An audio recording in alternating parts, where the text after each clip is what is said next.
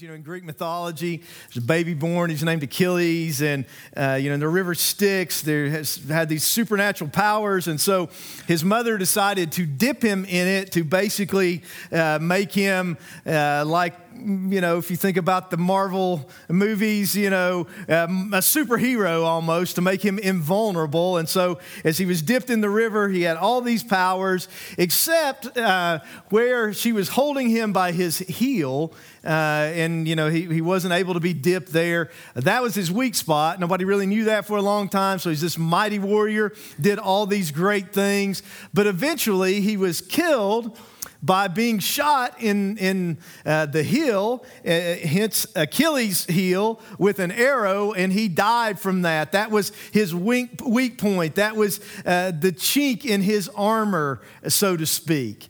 And so kind of what we talked about last week, and we will pick up again today in talking about the armor of God, is we're talking about trying to close the chinks in our armor. Because, what we've said is, we're in a spiritual fight. We have a spiritual enemy.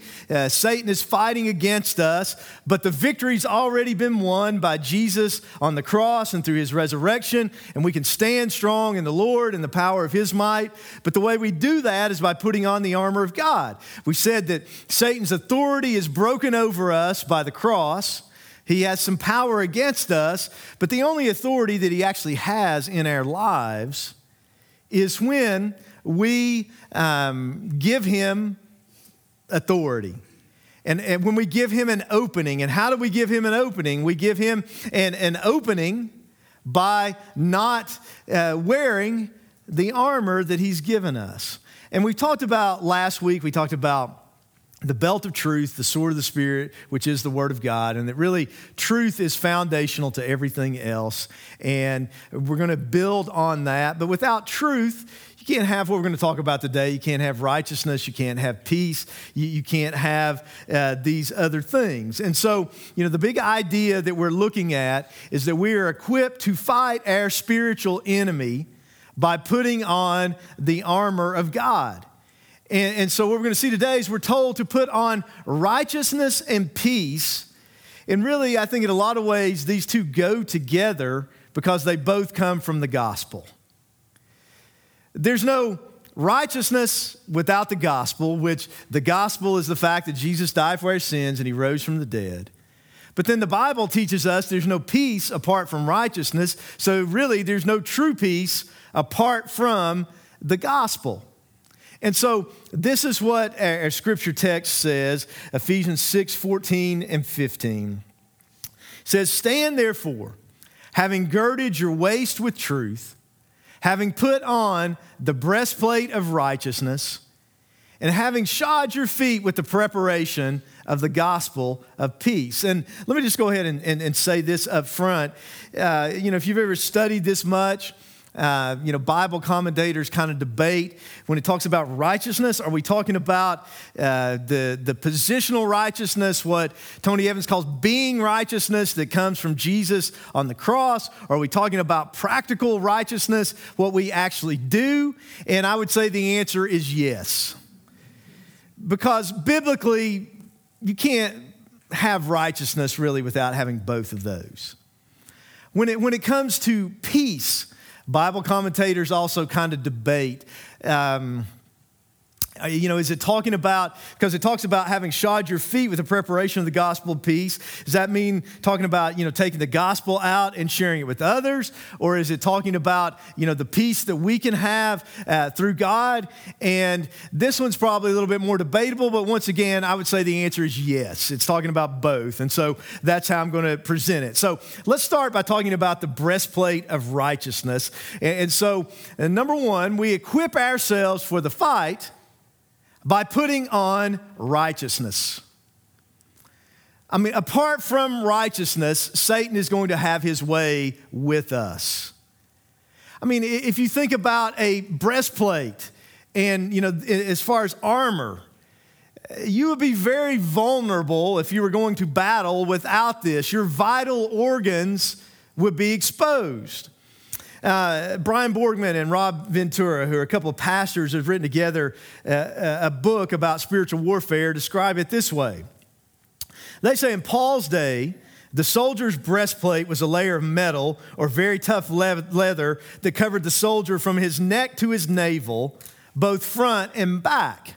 Now, let me just say a little something there. I don't know if you've ever heard this passage taught before. I have, where like the armor covered all the soldier except his back. And so other Christians got to have your back. We got to stand together, which is actually true. But just from the analogy and from a historical perspective, that's actually inaccurate. The armor, the breastplate covered the front and the back. I think they're right historically in what they're saying. They say the breastplate provided crucial protection from mortal wounds. This description informs our understanding of our spiritual warfare. The breastplate was a chief piece of defensive armor for a soldier because it protected his vital organs during battle, and it serves the same function for us spiritually in our battle with Satan. As inconceivable as it is that a soldier would go to war without protecting his vital organs, it should be even more inconceivable for us that we would enter into warfare with the devil without protecting ourselves. Spiritually speaking, this breastplate covers one of the main areas the devil seeks to attack most often, our hearts. Now, it's probably a little bit hard for us to relate to the armor in this kind of way, but maybe a way for us to really get what this is saying is thinking about a bulletproof vest in our day and time. So watch this video and maybe this will make it a little more real to us.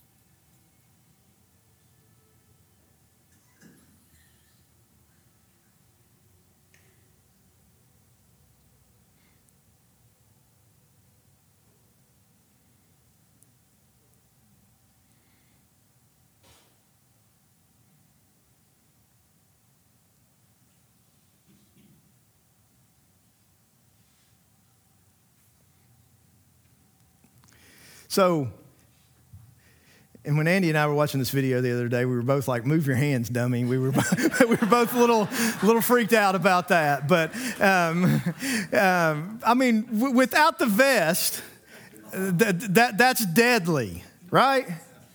With the vest, it's just painful. And I think that's a pretty good picture of what this text is saying to us. You know, Satan's attacks without this vest, without this breastplate of righteousness are going to be deadly to us, because if we don't have the righteousness of God, we're going to end up in hell.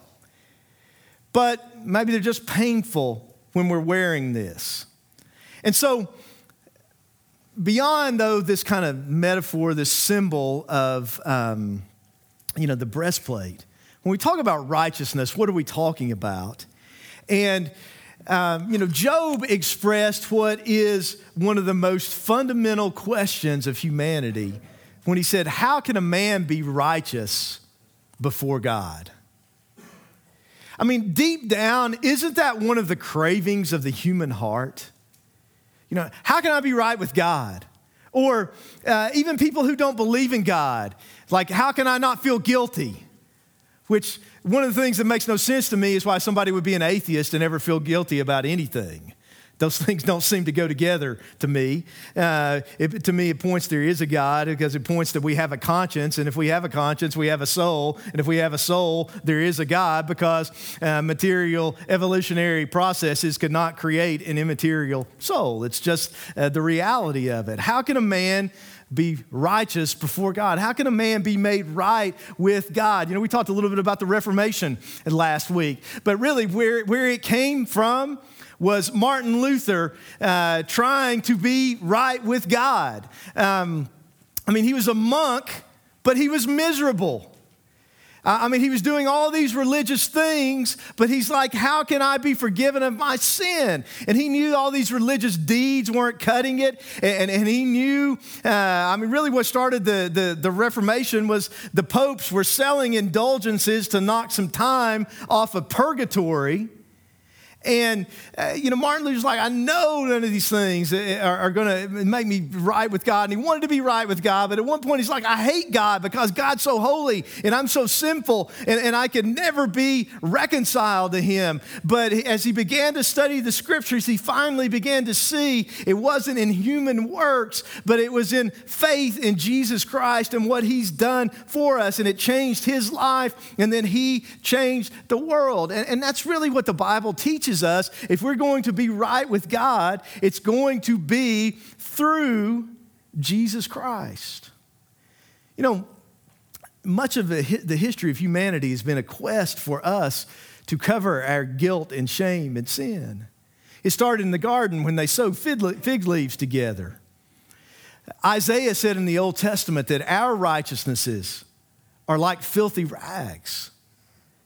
If we're honest, we all fall short. And there may be ways that we justify ourselves or we compare ourselves with other people or we condemn other people or we want justice for other people. But, we want to feel like that we're right and what we do is good enough and all these kind of things. I was reminded of that the other day. You ever been driving and somebody's like, driving like a jerk around you and you're thinking, I hope they get pulled over? That happened on Friday. It was a good day.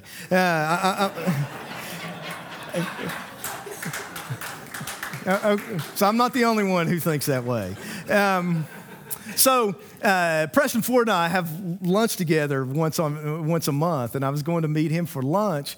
And, we live in Talbot, and we were meeting in Dandridge. So I'm driving 11E, and I stop at the red light at Carol's Grocery, if you know Talbot at all, you know where I'm talking about. And there's nobody behind me. I'm in the left lane.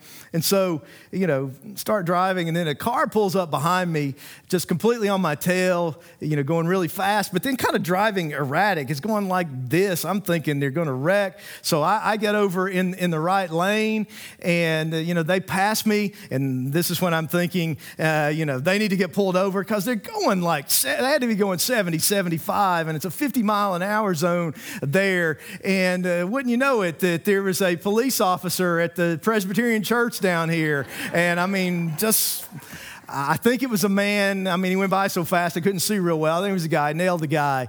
And so I'm thinking about it. And I'm thinking, because, preachers live for sermon illustrations. I think there's a sermon illustration in this. But then, if you do something illustration worthy, send me a text. I'll use it. But then a couple of minutes later, something hit me. I'm so happy that this guy is getting what's coming to him. But then I started thinking, maybe if it wasn't for that guy, I might have gotten a speeding ticket because honestly, it's a 50 and I'm going somewhere between 55 and 60 at this point. And, I guess actual justice would have been that maybe I deserved a speeding ticket as well. And isn't that how we are spiritually a lot of the time? We're looking at what everybody else has done wrong and we're wanting everybody else to get what's coming to them. But what about what we deserve? How can a man be made right with God? Well, the Bible teaches us there's two aspects to righteousness. There's what's called imputed righteousness. And imputed righteousness, it's gift righteousness. It comes to us in justification. It's when God declares us righteous when we place our faith in Jesus and what he did for us on the cross. 2 Corinthians 5:21 says, he made him who knew no sin to become sin for us, that we might become the righteousness of God in him. So think of it this way. Think of our spiritual lives as like a bank account. And think of every sin. We can't do this, but just try to think of, how many times you would have sinned over the course of your life. And understand, if we sin 10 times a day, which I think is probably conservative, considering sin could be what we think, what we say, what we do, our motive, and not actually doing the right thing. Those 5 things at a minimum, I think 10 times a day would be, pretty conservative. But do you realize if you live to be 70, you're going to sin like 200 and some thousand odd times over the course of your life? So if you think of that as your spiritual bank account, think of that as the debit side. Everything that you owe God. Now, a lot of times what we try to do is we try to think there's a credit side where if we do enough good stuff that balances out or that erases the debit side. There is no indication of that in the Bible, though. The Bible indicates that God is perfectly, completely holy. Sin can't dwell in his presence. And it says that the standard is that we've all sinned and fallen short of the glory of God. We've fallen short of his perfection and his holiness. And there's nothing we can offer God. Our righteousnesses are as filthy rags. And in fact, in Romans chapter 4, the Bible says when we're working instead of trusting, it's not grace, it's debt. So listen to me. Hear this. If you think you can save yourself, make yourself right with God, the Bible is saying that every time that you attempt to do that you're not adding to the debit side of or the credit side of your spiritual ledger. You're adding to the debit side of your spiritual ledger because it's not for the glory of God. Listen, that's why an unsaved person can be more moral than a Christian person. But an unsaved person can never be good or righteous in the sight of God because the motive is always self-centered and not Christ-centered and God-glorifying. That's why we can never be saved by religion. And so, if you think about this spiritual bank account, we have this debit side. There's nothing on the credit side. We're hopelessly overdrawn. We have a debt that we could never pay. But this is what imputed righteousness is. Our debit, our sin, is placed in Jesus' account. And Jesus' perfect obedience, all of his righteousness and his sacrificial death, his payment for our sins, it's transferred then to our account.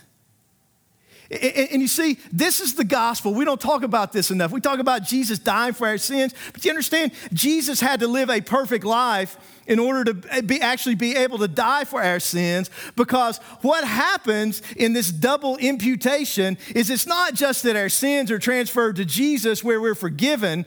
Our sins are transferred to him and they are forgiven, but all of Jesus' perfect obedience is transferred into the credit side of our bank account. We are now positionally in the sight of God. God sees us as perfectly righteous because all of Jesus' obedience has been credited to us, and we're now clothed in the righteousness of Christ. And that's why then the Bible can say in Colossians 1:21 and 22, and you who were once alienated and enemies in your mind by wicked works, yet now he is reconciled in the body of his flesh through death to present you holy and blameless and above reproach in his sight. Listen to me, that is the gospel, that despite who we are, despite everything we have done, because our sin has been transferred to Jesus, because he who knew no sin became sin for us. Why? That we might become the righteousness of God in him. His atoning death and his perfect obedience have been transferred to us, that now, despite who we are, despite what we've done, when God looks at us, he sees us in Christ, and so he sees us as holy, as without blame, and as above reproach in his sight. That's grace. And that's why you can approach the throne of grace with confidence and boldness to find grace and mercy and help in the time of need, because it's not about us, it's about Jesus. And someone who's really a Christian is the one who has given up on all of their self-righteousness, on all of their religious attempts to make themselves right with God. And they are resting in, relying on, trusting in Jesus and his perfect righteousness alone. Is that where your faith is? Listen, he doesn't need your help to save you. He took care of it all himself. So, when we talk about putting on the breastplate of righteousness, it begins by putting on this righteousness through the cross. I mean, can you stand in confidence that God sees me as holy and blameless and above reproach, that my sins are cleansed by the blood of Christ, that I'm trusting in Jesus alone? If not, the way that you put on the breastplate of righteousness today is by coming to Jesus in humility, and admitting that you're a sinner, and admitting there's nothing you can do to save yourself, and asking for his forgiveness, and asking him to come into your life and to change you and to take control of you by putting your faith in him and him alone. But then there's also what the Bible, what could be called imparted righteousness. Imputed righteousness is justification. Imparted righteousness is sanctification, and this is that once we're in Christ, we're a new person, we have a new heart, we have the Holy Spirit, and so now we're capable of living differently. We're capable of and called to living a surrendered, obedient, righteous life with the motive of the glory of God, not to earn favor with God, but because we've been given all this favor for the glory of God. Earlier in Ephesians, Paul put it this way. He says, if indeed you have heard him and been taught by him, as the truth is in Jesus, that you put off concerning your former conduct, the old man which grows corrupt according to the deceitful lust, and be renewed in the spirit of your mind, that you put on the new man, which was created according to God in true righteousness and holiness. Put off, put on, kind of like put on the armor of God. In other words, put off our old sinful ways, put on this new person that God has created us to be through the renewing of our mind. In other words, he's saying, I've made you righteous. This is who you are. In Christ, you are a righteous person. You are a saint. You're redeemed. You're adopted. You're accepted. You're beloved. You're mine. Now go live like it. That's what he's saying. I've made you a new person. Now live a new life. That's the gospel from the inside out, not from the outside in. Religion's from the outside in. That's why it never works, because we can't live a new life apart from a new heart. This righteousness gives us a new heart. But what does it look like to actually live a righteous life? You see, understanding this answers some common questions that people have. You see, we ask how somebody could say they're a Christian and never live like it. Well, it may very well be that they've never actually truly trusted Jesus Christ and been made righteous, because if we've been made righteous, our life should look like it. But it also answers some questions like, okay, if I'm saved, why do I still sin? Well, we're not glorified, we're not perfected in heaven yet. But it also answers the question, I think, like somebody texted me the other night, if I'm a Christian and I'm forgiven, why do I still need to confess my sins? We'll get to that in a minute. Or why, if I still sin after I'm saved, why do I stay saved? Well, it's because Jesus not only forgave you, he also credited all of his righteousness to you. It's based on, salvation is not based on our obedience, it's based on his obedience. And this is who we are positionally. But then practically, how do we live it out? How do we live like a righteous person? Well, there's surrender and obedience. Romans 6 puts it this way. It says, therefore do not let sin reign in your mortal body, that you should obey it in its lust. And do not present your members as instruments of unrighteousness to sin, but present yourselves to God as being alive from the dead, and your members as instruments of righteousness to God. For sin shall not have dominion over you, for you're not under law, but under grace. What then? Shall we sin because we are not under law, but under grace? Paul says, certainly not. And certainly not. It's kind of a weak translation. He's saying, just ain't no way we can do that. Okay, that's like the East Tennessee translation. I mean, basically, you know, what he's anticipating an objection, saying, well, if you have this much grace, doesn't it mean you can sin all you want to? And the answer in one sense is yes. But the larger answer is, if you have this much grace, you're not actually going to want to sin, because grace doesn't just forgive us of our sins. Grace changes who we are on the inside. Grace doesn't set us free to sin. It sets us free from sin, is what he's saying in Romans chapter 6. But we actually have to daily surrender to the Lord, choose to obey. We're empowered to do that by the Holy Spirit. But he says, verse 16, do you not know that to whom you present yourselves slaves to obey, you're that one slaves whom you obey, whether of sin leading to death or of obedience leading to righteousness. So we may have put this breastplate on. We may be protected in the sense of positionally we're righteous, but if daily we're not surrendered to the Lord, we're living in disobedience, we're living in sin, it's like we're exposing our vital spiritual organs to Satan's attacks, and we're going to create a lot of problems in our lives. So when we do sin and we create this chink in the armor, how do we close it? Well, the Bible tells us to confess our sins. Proverbs 28:13 says, he who covers his sins will not prosper, but whoever confesses and forsakes them will have mercy.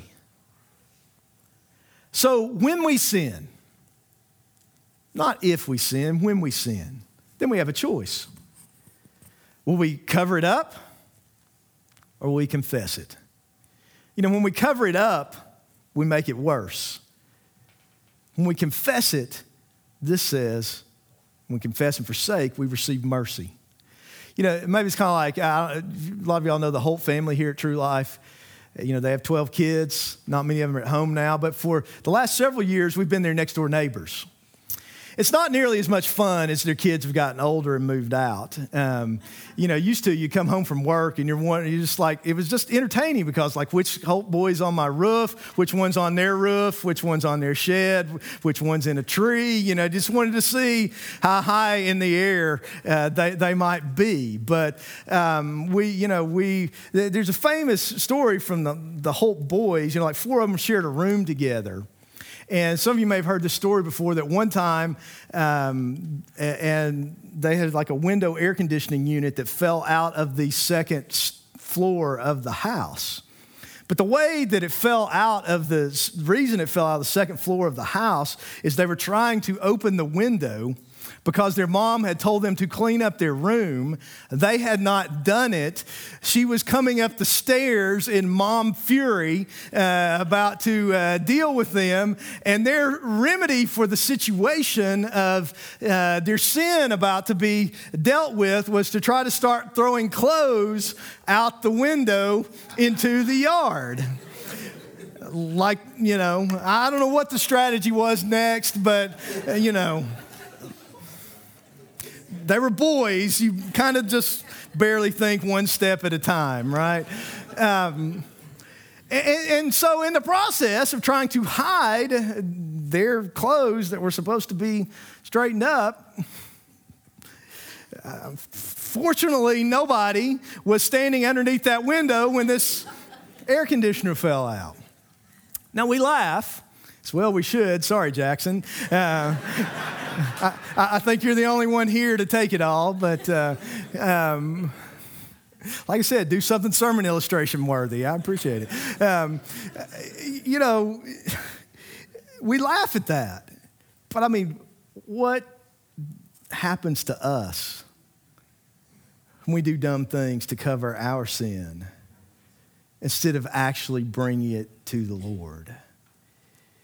You know, in John chapter 13, Jesus is washing the disciples' feet, and he comes to Simon Peter, and Peter, you know, asks, Lord, are you washing my feet? You know, Peter just always the had the right thing to say, didn't he? He was like, Jesus has a towel and water. It doesn't make a lot of sense. But so Jesus answered and said to him, what I'm doing you do not understand now, but you will know after this. Peter says, you will never wash my feet. Jesus answered him, if I do not wash you, you have no part with me. So Peter says, not only my feet, but my hands, he's like, give me a bath, if this is what you're saying.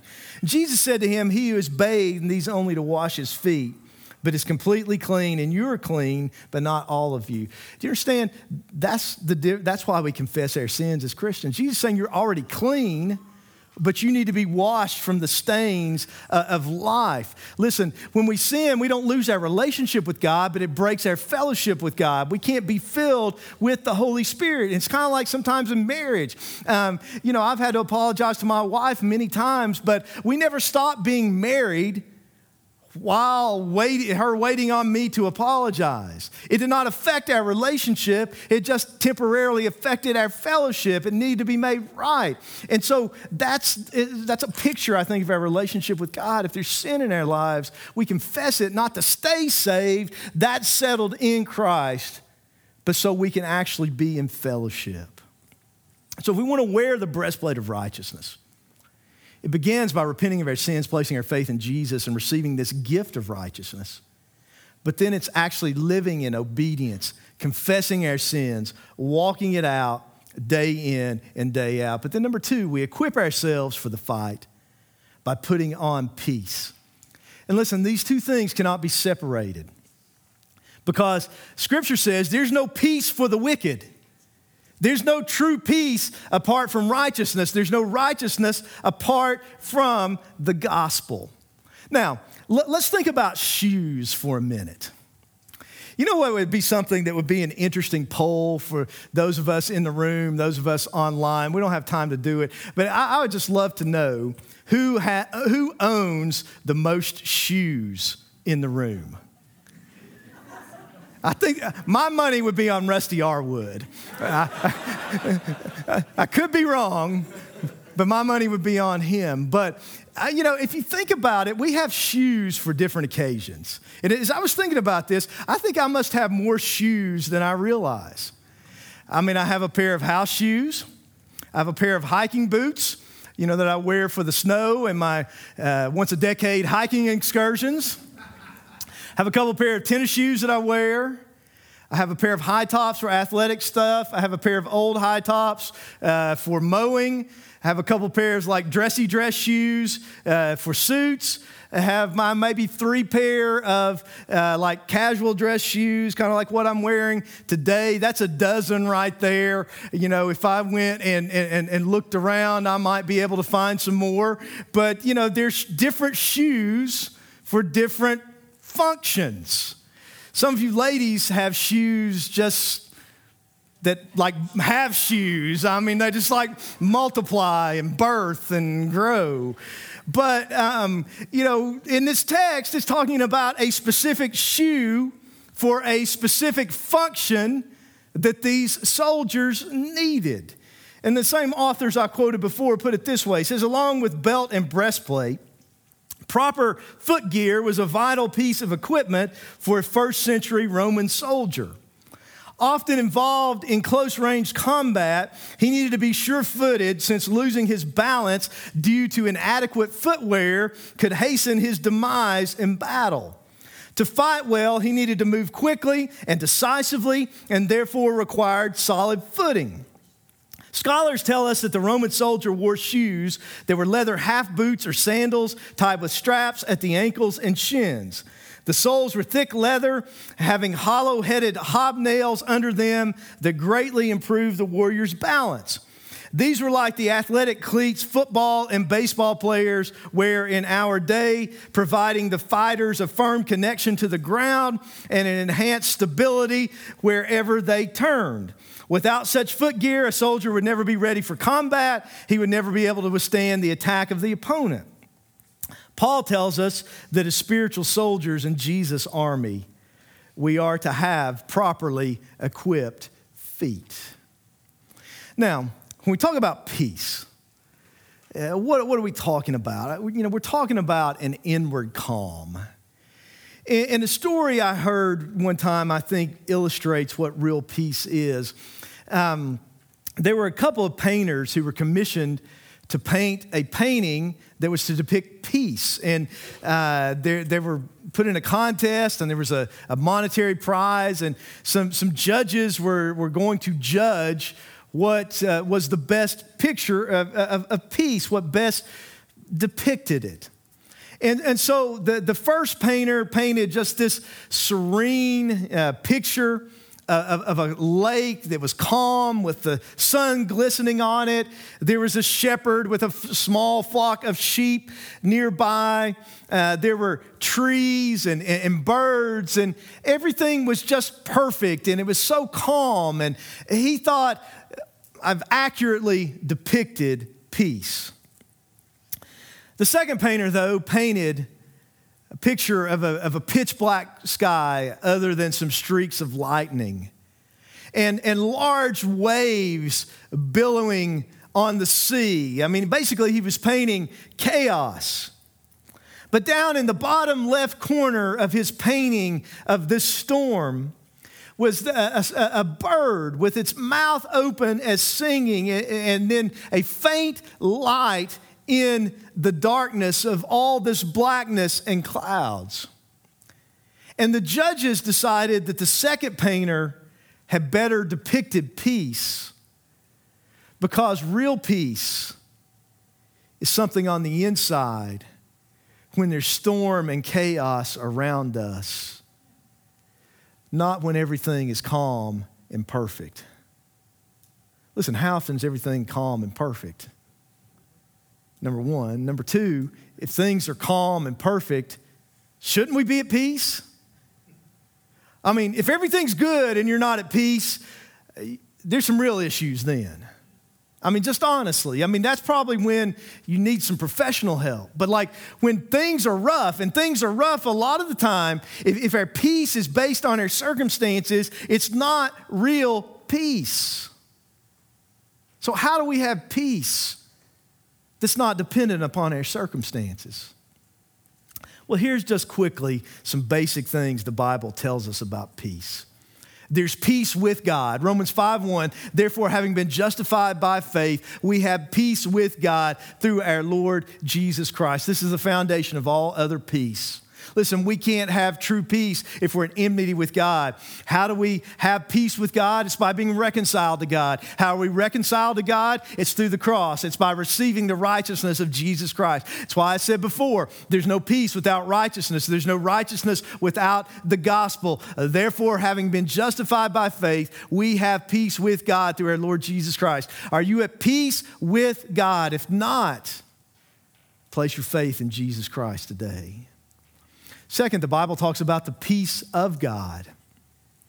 John 14:27, Jesus said, peace I leave with you. My peace I give to you. Not as the world gives to you.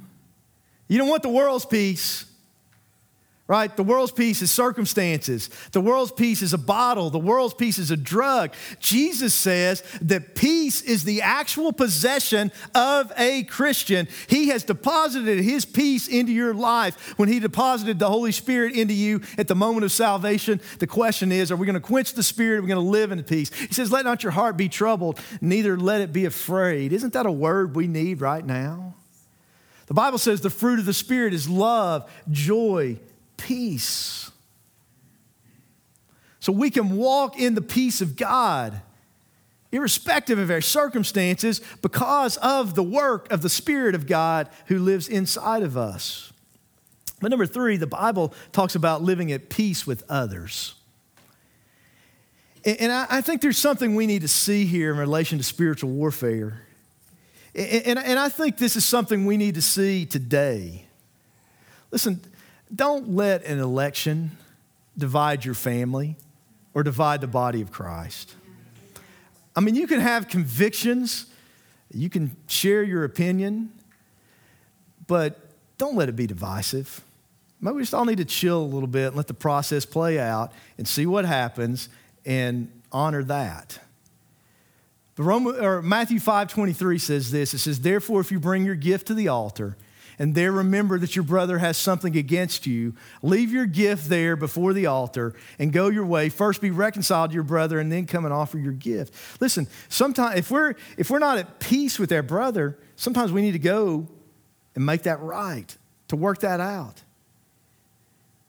I mean, the Bible says as much as lies within you to live at peace at all men. That means some people you can't live at peace with, but we're to do our part. That's what we're responsible for. We're not responsible for somebody else. We're responsible for us. Ephesians 4:32 says this, be kind to one another, tenderhearted, forgiving one another, even as God in Christ forgave you. Sometimes we need to forgive other people if we want to be in fellowship with God and have peace. But why is that so important, and how does it relate to spiritual warfare? I want you to get this. Ephesians 4:26 and 27 says, be angry and do not sin. Do not let the sun go down on your wrath, nor give place to the devil. And the word place means foothold or stronghold or base of operations. Listen to me. You talk about a chink in your armor. If there's anger, ongoing anger, bitterness, unforgiveness in your life, you are giving the devil a base of operations to work from in your life. You don't have a chink in your armor. You have a hole in your armor. Listen, unforgiveness and bitterness is a doorway to the demonic in your life. And maybe this is some of where your struggles are coming from. Maybe there's somebody you need to forgive. Maybe there's a situation you've been hurt by that you're carrying, that you need to talk to somebody about it. Find somebody that can help you work through that. Because it's just having this residual, multiplying, ongoing negative effect in your life. Bitterness is a doorway to the demonic. It's giving Satan a stronghold. God wants us to be at peace with him, be filled with his peace, to live at peace with others. But then out of that, this is kind of the other side of this, the shoes of peace. He wants us to share the gospel of peace. Romans 10:14 and 15 says this, how then shall they call on him in whom they have not believed? And how shall they believe in him of whom they have not heard? And how shall they hear without a preacher? And how shall they preach unless they are sent? As it is written, how beautiful are the feet of those who preach the gospel of peace, who bring glad tidings of good things. Listen, we are called to be ambassadors of peace to the world around us by sharing the gospel. Remember what we talked about last week? If not now, when? Who's your one? Who is it that God wants you wearing the shoes of peace to go and take the good news of the gospel of you can be at peace with God to them? Who are we supposed to witness to? Listen, I would encourage you, as you give, you're supporting us getting the gospel out. You're supporting us doing missions around the world. Do you realize beyond what we're doing in Honduras that this year that we have these training centers where we're training people. There's now one in Guatemala. There's plans within the next couple of years for it to spread to Nicaragua. We're working with some people to help them get training in Uganda right now. Something you'll hear more about this next week. We're actually going to do the Southern Baptist Convention of Lottie Moon Christmas offering for international missions. And I would encourage you to consider giving to that. And, as you hear about that in the weeks to come, we are called to be ambassadors of peace to the world. So, God wants us to live in this victory that Christ won for us. To do that, got to put on the belt of truth, got to take up the sword of the Spirit.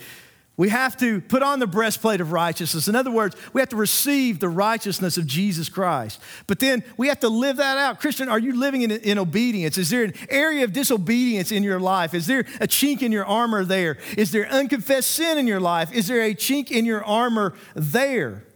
Are you filled with the peace of God, or is there a chink in your armor there? Are you at peace with others, or is there a chink, a hole in your armor there? Are we being ambassadors of peace to those around us, or is there a chink in our armor there?